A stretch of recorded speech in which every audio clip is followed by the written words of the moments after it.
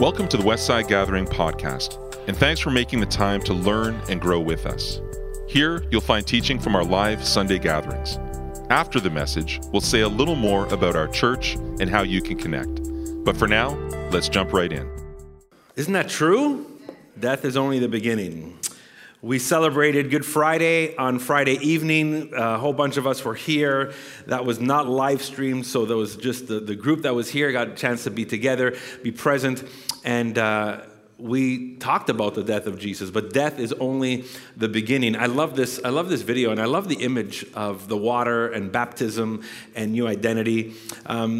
Let me welcome you. My name is, for some of you who are new here today, my name is David. I'm the pastor here. My wife, Franca, is here today. We just really welcome you. And for those of you who are regular Westsiders, you've rarely seen me in a jacket. And you're wondering, like, what is up with Dave? Like, was he okay? Did he get sick? Did Franca do something to him? So, like, one of the actually younger musicians on our team yesterday decided that everybody should wear suits, and I just got the email this morning after I was already here. So this was what I was gonna wear, but then I texted my wife. I'm like, "Can you bring that jacket? I think I want to match with the team, you know." So Alex and I matched this morning. So and he kind of pushed me into that. So that's it. And isn't it crazy? Yeah, like I guess this is like cooler, like. Because if like 20-somethings want to wear suits, then I guess it's a cooler thing. So anyways, all good. I want to read part of the resurrection story for you and then jump in to just immerse ourselves in this wonderful, wonderful climactic moment in the life of Jesus. Luke 24, verse 1 says this: "But on the first day of the week, at early dawn, they came to the tomb, taking spices that they had prepared. They found the stone rolled away from the tomb, but when they went in, they did not find the body. While they were perplexed about this, suddenly two men in dazzling clothes," probably wearing suits, just joking, dazzling clothes, "stood beside them. The women were terrified and bowed their faces to the ground. But the men said to them, 'Why do you look for the living among the dead? He is not here, but he is risen. Remember how he told you while he was still in Galilee that the Son of Man must be handed over to sinners and be crucified, and on the third day rise again.' And then they remembered his words, and returning from the tomb, they told all this to the 11 and to all the rest. Now it was Mary Magdalene, Joanna, Mary the mother of James, and the other women with them who told this to the apostles. But these words seemed to them an idle tale, and they didn't believe them. But Peter got up. Peter got up and ran to the tomb. Stooping and looking in, he saw linen cloths by themselves, and then he went home amazed at what happened."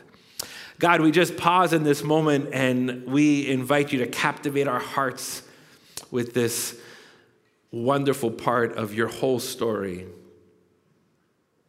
We're so grateful we get to celebrate the risen Jesus.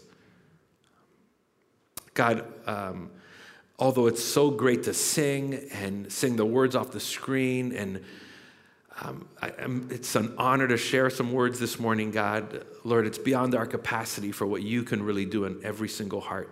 So we pray for that this morning. In your name, amen. Have you ever had an experience that shaped expectations for the rest of your life? So I used to live in Toronto, and let me start off by saying something about the image you're going to see on the screen. Bumblebees are a wonderful thing. Apparently, they sustain our whole environment, like they support our existence, and that's why people are trying to make sure they don't go extinct. And I don't know all the science behind it. I just think that's a good thing. But I should love them, but I'm afraid of them. I should love them, I have been.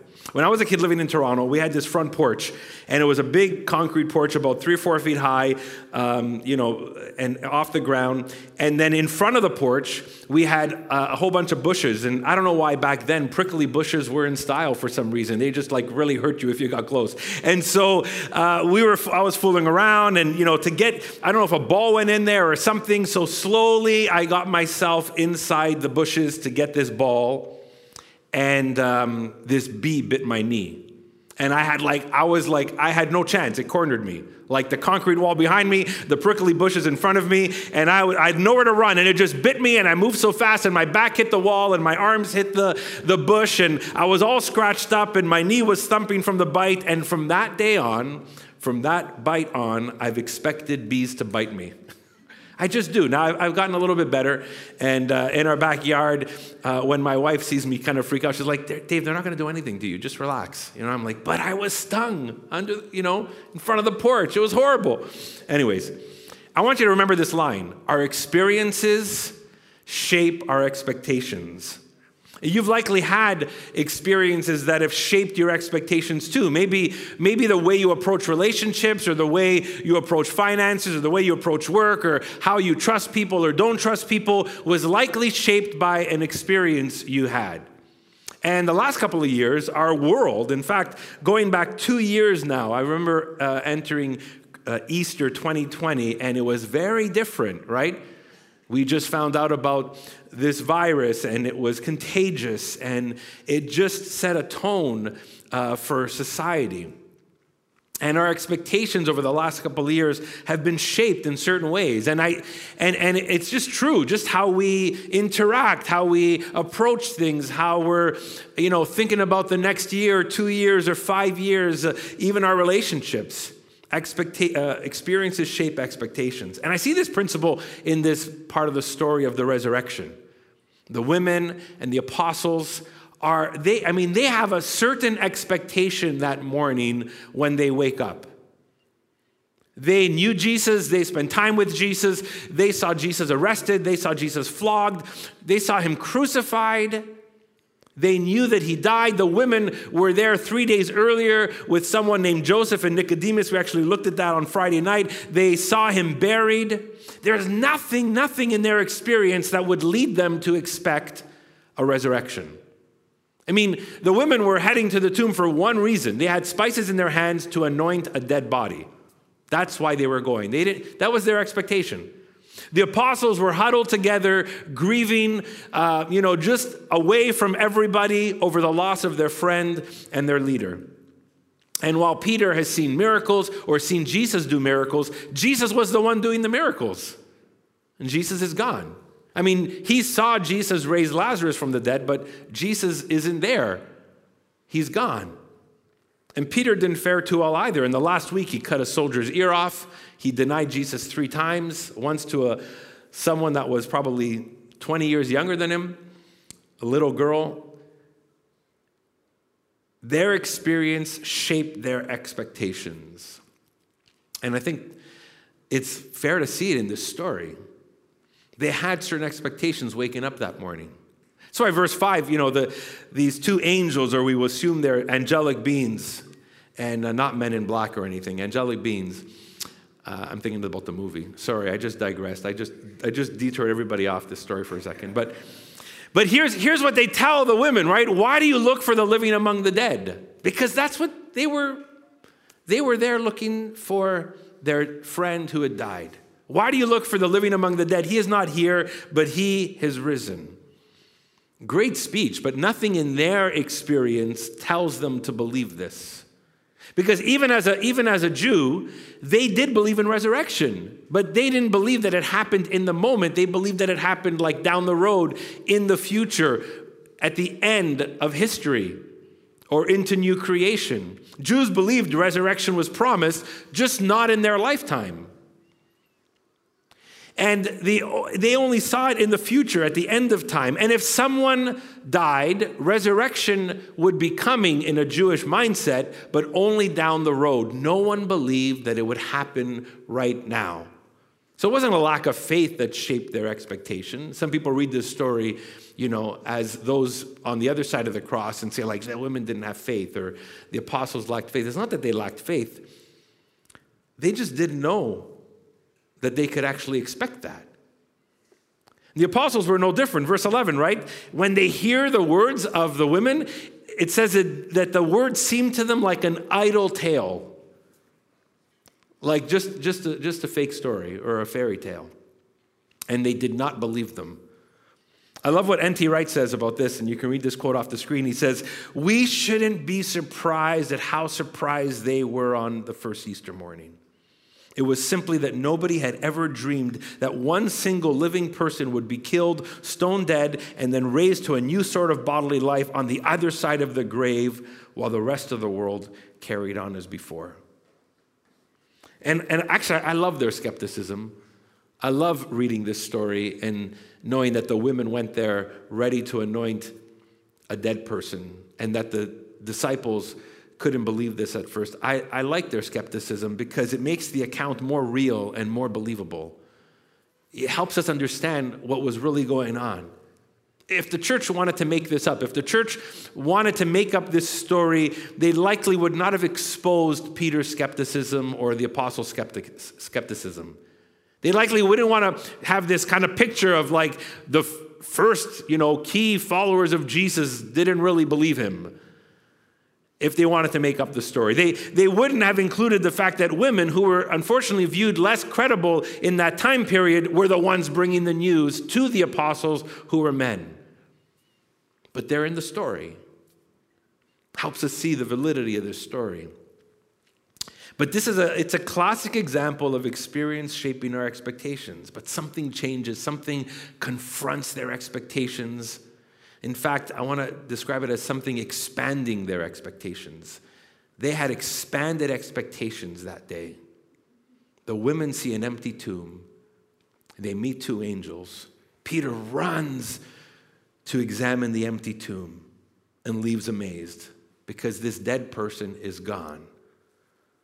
And Luke later tells us how Jesus appears to hundreds of people, and John tells us that he cooks breakfast for his disciples, and on. We see just the validity, the proof in person of Jesus being alive. This dead person is definitely alive again. Their expectations are expanded. And verse 6 is important because when the angels tell the two women, they say, "Don't you remember that Jesus said this would happen? Don't you remember that Jesus said this would happen?" Verse 6 says, "The Son of Man would be crucified, and on the third day he'll rise again." On the third day he'll rise again. A few of Jesus' greatest stories end with him referencing resurrection. How did they miss that? How did they miss that? Maybe they weren't listening. When I do some groceries and sometimes I forget an item or I forget milk, my wife tells me, "But Dave, I told you 3 times to get milk." And I'm like, "Are you sure you told me?" And then one of my kids is like, "We heard her tell you, Dad. We heard her tell you on the phone. We saw her text you as well. And you still forgot the milk," right? And so I get it. Okay, I wasn't listening. I have selective hearing and apparently reading on texts as well. But think about this. Let me ask you this question. How often do we walk around not hearing what Jesus really said to us? How often do we walk around not hearing what Jesus really said to us?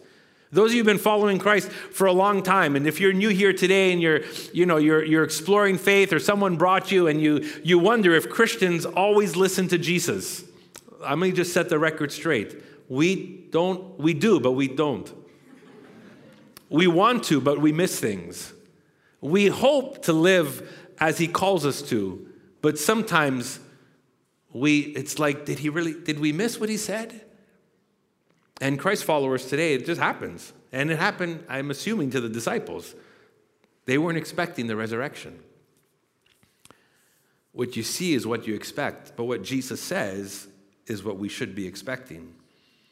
And Jesus said, "I've overcome the world." Jesus said he would rise from the grave. And as people begin to encounter the resurrected Jesus, something happens. Brokenness often turns into healing. Sin leads to forgiveness because of Jesus and the cross and his resurrection. Death turns into life. And then you and me, we have this promise, and the world has this promise. We read it in the scriptures today. We read it in the prayer. We sang it in our songs. That when we put our faith in Christ, death has no victory. When we put our faith in Christ, sin and guilt don't have a hold on us. There's freedom and transformation available and new life. That's this promise of Easter. But I guess they weren't expecting it. because their experiences shaped their expectations. But then something changed that. But think about Peter for a second. I mean, in that week, he disappointed Jesus, he denied Jesus, and he watched Jesus die. So what's he thinking Sunday morning? His hope was gone. And I wonder if some of you feel that way. Like if you've just, even in this season, or even getting up today, if some of you feel this way. Because here's the thing, and you can put these two things on the screen. Your crushed experiences often turn into crushed expectations. And what you've been experiencing or have known often translates into what you expect.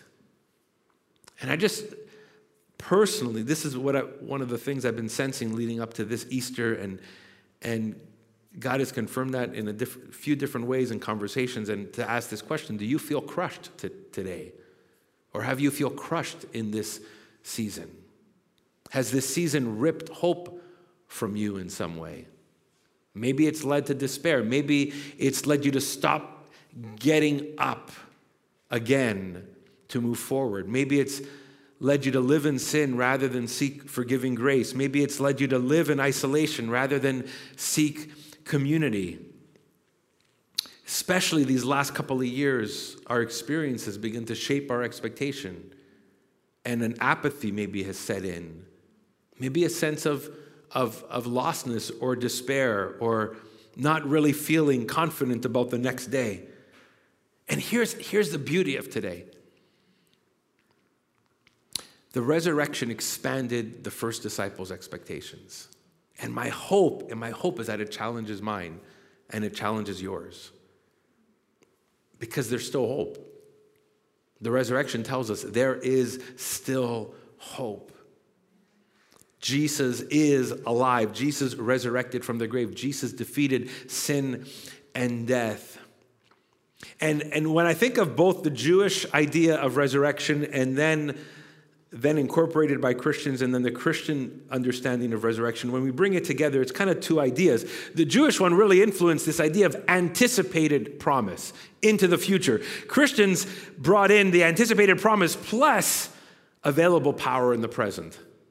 And brought together, it really gives us these two beautiful outcomes of resurrection. The first one is anticipated promise of God's future resurrection. It's still a promise, and it's still available, and it's possible. And Jesus' resurrection made it even more concrete. The Jewish idea, the Jewish thinking that one day God would renew all things, that one day resurrection is possible, that one day God will bring his creation into newness. And we don't just read this in the New Testament, we read it from the Old Testament prophets. We read it as we started our gathering today. That was an anticipated promise of God's future. But when Jesus rose from the grave, it's like people saw, what's supposed to happen then is starting to happen now. It happened in him. He broke this. He rose from the grave. He went first. The scriptures often call Jesus the first fruits. And it's that anticipated promise that the future will be new. I see this like I thought of this image of the stock market because there's this thing called the futures, and like when you read the stock market, and like apparently at night, overnight, there's some other trading going on, and then it says, the futures are up, and that means that the stocks are going to go up the next day, or the futures are down, so it's like whatever's happening at night somehow reflects the next day. And the fact that the futures are up, stocks are going to go up the next day. There's this trajectory that overnight points move to gains the next day, and it makes me think about even this image of us waiting on Holy Saturday. Jesus died on Friday.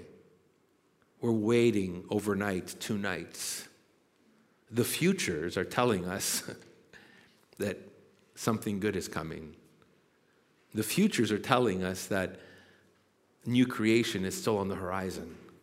I have no idea what today's going to hold, and I don't know what tomorrow's going to hold, but resurrection promises that our future, your future in Christ will be alive because Jesus already showed us it's possible. Isn't that amazing? He already did it. He showed us what the future looks like. But it's not just for the future, because as early Christians started to unpack this and understand this and see just the power of the resurrection, they realized it wasn't just an anticipated promise, it was actually an available power in the present. The resurrection promise is in the present. Paul, the apostle who wrote a ton of the New Testament, experienced this. He wrote with such passion and life and often joy from a prison cell. How could Paul write with such joy from a prison cell? One of his letters to a church in a town called Philippi was all about rejoicing, and he's writing that in chains. How could he do that if the resurrection did not also give him an available power in the present and a promise for the future? And Paul wrote these words. He said, the same power that raised Christ from the dead is working in us, those who believe. One of my favorite prayers from Paul in Ephesians 3, he prays that our inner being would be strengthened with faith to know Jesus, that we would know the incredible love of God. He talks about how we can look ahead and know that God can do immeasurably more than we can ever ask or imagine. And in those 3 little steps in his prayer, every time he uses the word power. By God's power, you'll know Jesus. By God's power, you'll know his love. By God's power, he can do immeasurably more than you can ever ask or imagine according to his power at work in you.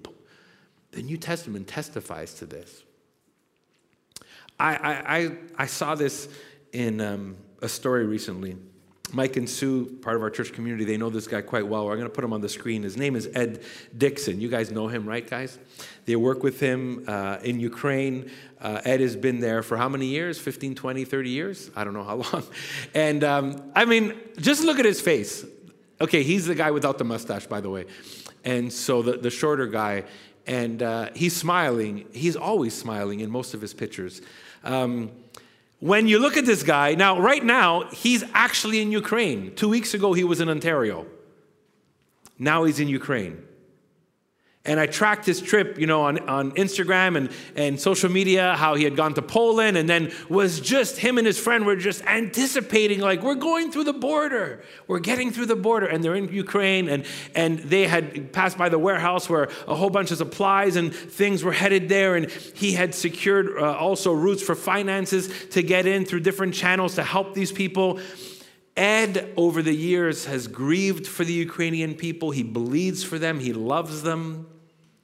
And he flew there in the middle of a war with resources and aid. And he walks into a war zone with medicine and food and funds and the life of Jesus.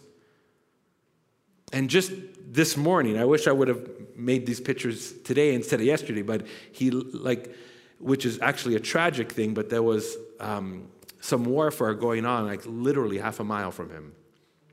And he's there. If you follow Ed, you know exactly how and why, and the how and why is because he has put his faith in the resurrected Jesus. He has experienced Christ, he's experienced his love, he's experienced his grace, he's experienced his life. He has allowed Jesus to lead him. When we talk about Jesus becoming one's Lord and one's Savior, one's King and one's leader, Ed knows Jesus in this way, and that has given him the joyful passion and vision to be present in Ukraine, even right now. The resurrection gives him hope. And because of his life and his future, he knows his life and his future is in the resurrected Jesus. That anticipated promise, he's betting on that, he knows. Betting's actually not the greatest word. He's certain of that. And he's certain because he's experienced the available power in the present. I love that. And that brings me to this one phrase in verse 7 that the angels actually tell the women that Jesus promised them. He promised them that he would rise again. I just want to borrow this phrase for us. I want to borrow this phrase for us, this idea, this phrase, this beautiful truth. Jesus says, yes, he will rise again, but remember, he also promises that for us. That's the anticipated future, but we can also experience glimpses of it today because it's the available power. And it's not because we're Jesus. I'm not going to rise like Jesus. in that specific way now.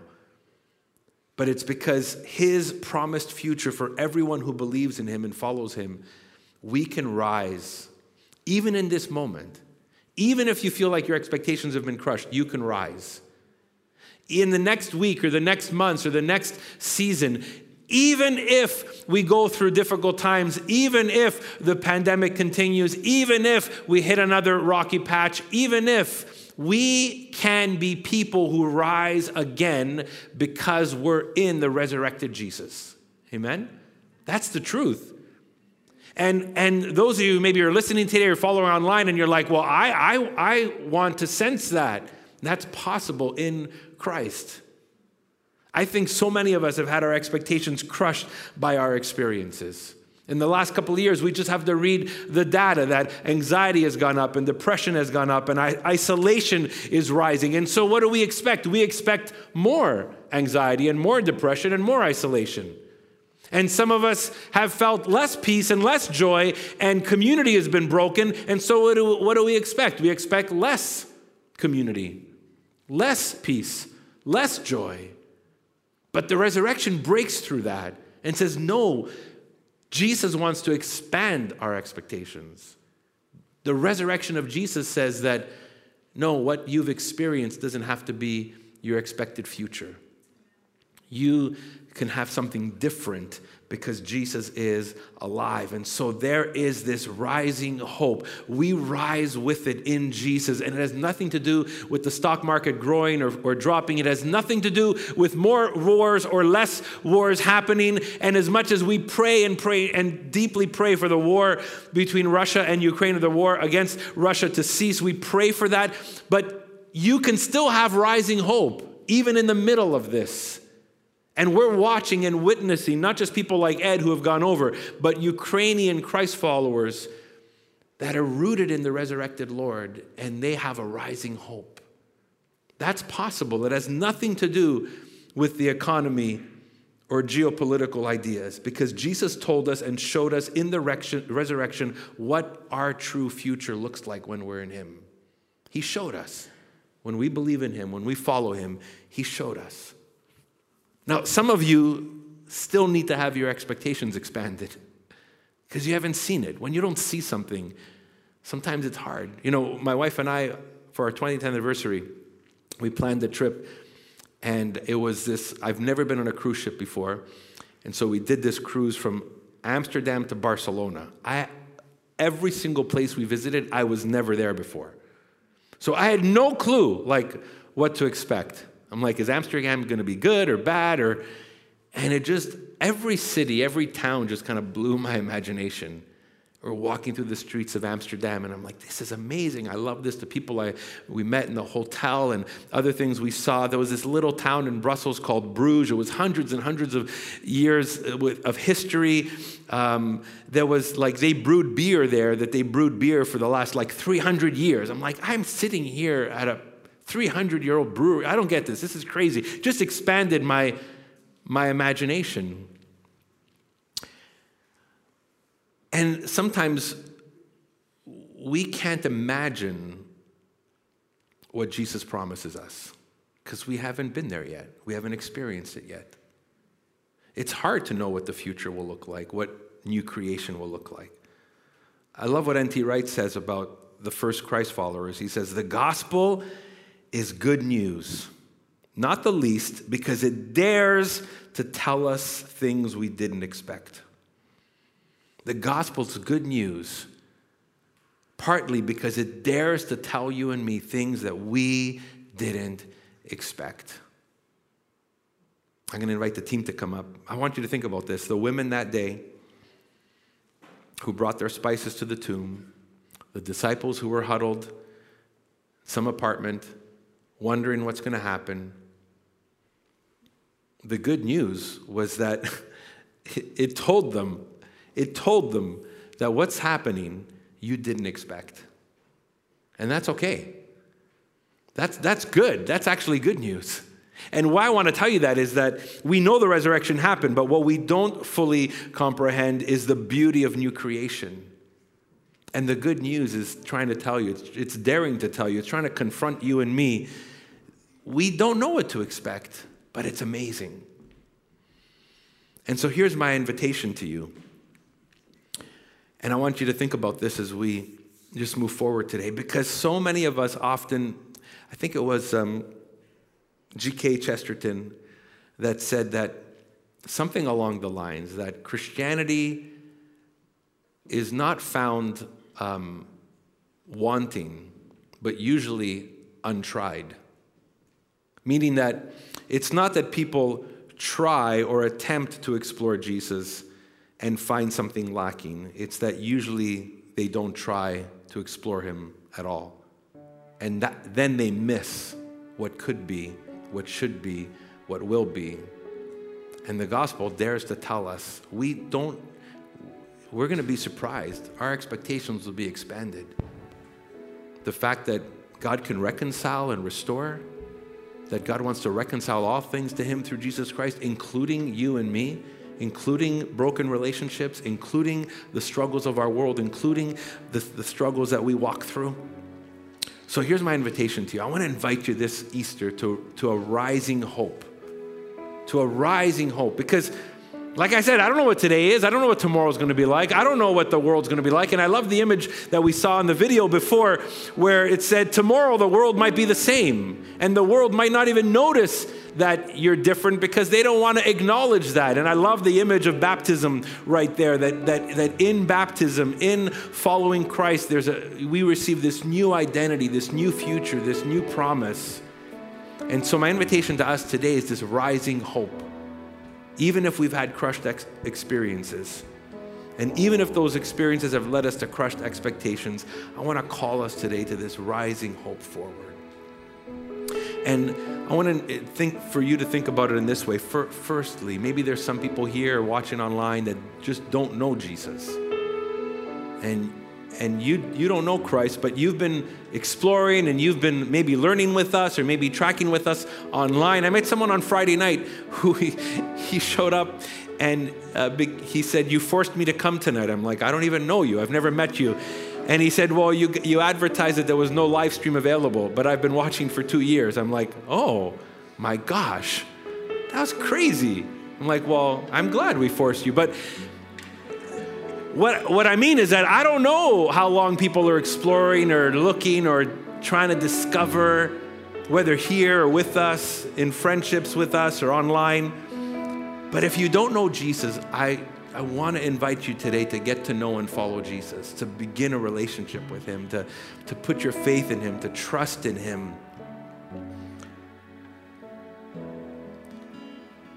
Just to consider who he is, what he's done, that he's risen from the grave, that he showed us the future, God's future, and he invites you into it. And to step into that and say, "I want to follow Christ." If that's you today, I want you to be thinking about this. Maybe you need more time to explore, and that's okay. I'm going to invite you to some next steps. Because Peter, I love reading that. You know, the disciples thought it was an idle tale. And that's like, that's not abnormal for some people to encounter a story and say, like, "Is this really true? I want to spend some more time figuring this out." So maybe you need to run to the tomb yourself. You need to run to Jesus yourself. You need to get to know Jesus through the Gospels and maybe through a church like ours, in the environments we have and the weekends we have and the groups that we have and the conversations we have. But be ready for your expectations to be challenged and expanded as you begin to meet Jesus. Maybe for some of you, you're just struggling, whether you're a Christian or not, you're just struggling, and this season has beat you up, and you feel hit by it. And so my invitation to you to Rising Hope is to surrender to the empowering power of the resurrection and to allow hope to rise again in you through Christ. God is calling you to that. He wants that for you. And I just want to make some space this morning if you want to be prayed for.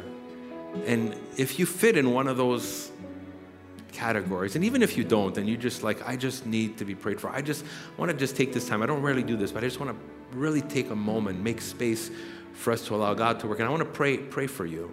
And if that's you, if you need prayer, I'm going to ask you to do something we don't often do. I'm going to ask you to stand if that's what you want. If you either want to make a step of faith in that way, or even in what I just asked now, if you just want to surrender to the empowering power of the resurrection, because you need hope to rise in you. You might have been following Jesus for 10 or 20 years, or you might just begin to, or maybe you're just here today and you're like, I want to be prayed for that. And so I'm going to invite you, as the team is playing, just to begin to stand. I want to pray for you, because maybe God is calling you in this season to rise. And I don't say maybe, He is. Maybe it's to serve again. Maybe it's to love again. Maybe it's to give again. Maybe it's to hope again. Maybe it's to care again, or pray again, or reconcile again, or forgive again. So I want to pray for you. And so if you want prayer in this moment, I just invite you to stand. We'll take some time and give space for that.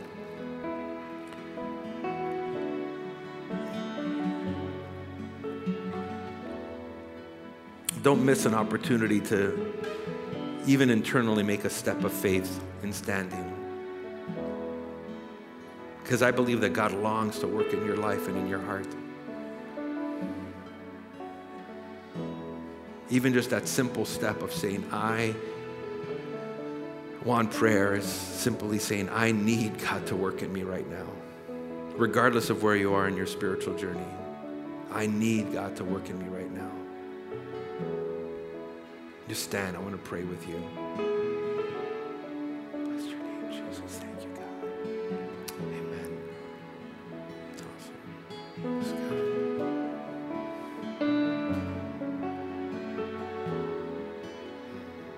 Thank you, God. Work deeply in us, Lord. Yes, Jesus. Thank you, Lord. Bless you, Jesus. I just want to give you one more opportunity.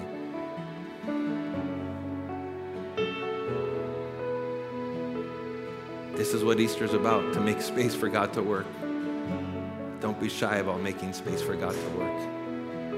He longs to work in you. He loves you.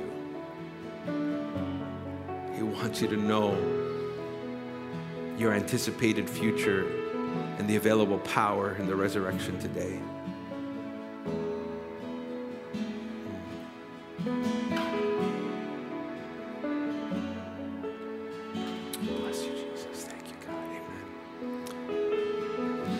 God, we pray right now for those standing, and even those who maybe are standing in their hearts because they didn't feel comfortable getting up. I know what that might feel like at times, Lord. I lift up these individuals to you, Lord, that have just expressed this longing in their heart to rise up again in hope. Lord, you know their struggle, you know their past, you know what this season has been like, you know how it's maybe crushed their expectations for the future. You know how maybe it's led them to be distant from you. Oh God, but you also just offer fresh life to them today. And I pray for them, Lord. Lord, may they know the resurrection power available to them in Christ. Lord, may they be able to have fresh eyes to see tomorrow with hope. In Jesus' name. And God, I pray for some that have either stood or indicated in their heart, Lord, that they long to follow you. God, I pray right now in this moment alongside them, with their prayer, with their decision, God, to know you and to trust you and to follow Jesus, Lord. Lord God, may this day be the beginning of a fresh journey for them, where they can truly know the life that you offer them in Christ, as they determine to allow Jesus to lead them and guide them as Lord and King and Savior. God, as they just bring themselves fully to you, as they allow you to examine their hearts and see all the messiness of their life and brokenness and rebellion and sin, and yet welcoming the grace and forgiveness of Jesus that this weekend represents, God. May they know it so deeply. Amen. Amen. Thanks for listening. We hope this message helps guide you on your spiritual journey of discovering the life and message of Jesus. We update this podcast weekly, so why not hit subscribe and journey with us? Who are we? Westside Gathering is a local church in the West Island of Montreal. We're a simple community of faith where we want you to feel welcome, even if you're not into church or religion. We meet every Sunday, but you can also find smaller groups, environments, and resources for all ages between Sundays. Find out more at westsidegathering.com. You can also find us on Facebook, Instagram, and Vimeo. We'd love to hear from you. Ask a question, ask for help, or let us know how we can pray for you. If you'd like to contribute financially, just go to westsidegathering.com/giving. Until next time, peace.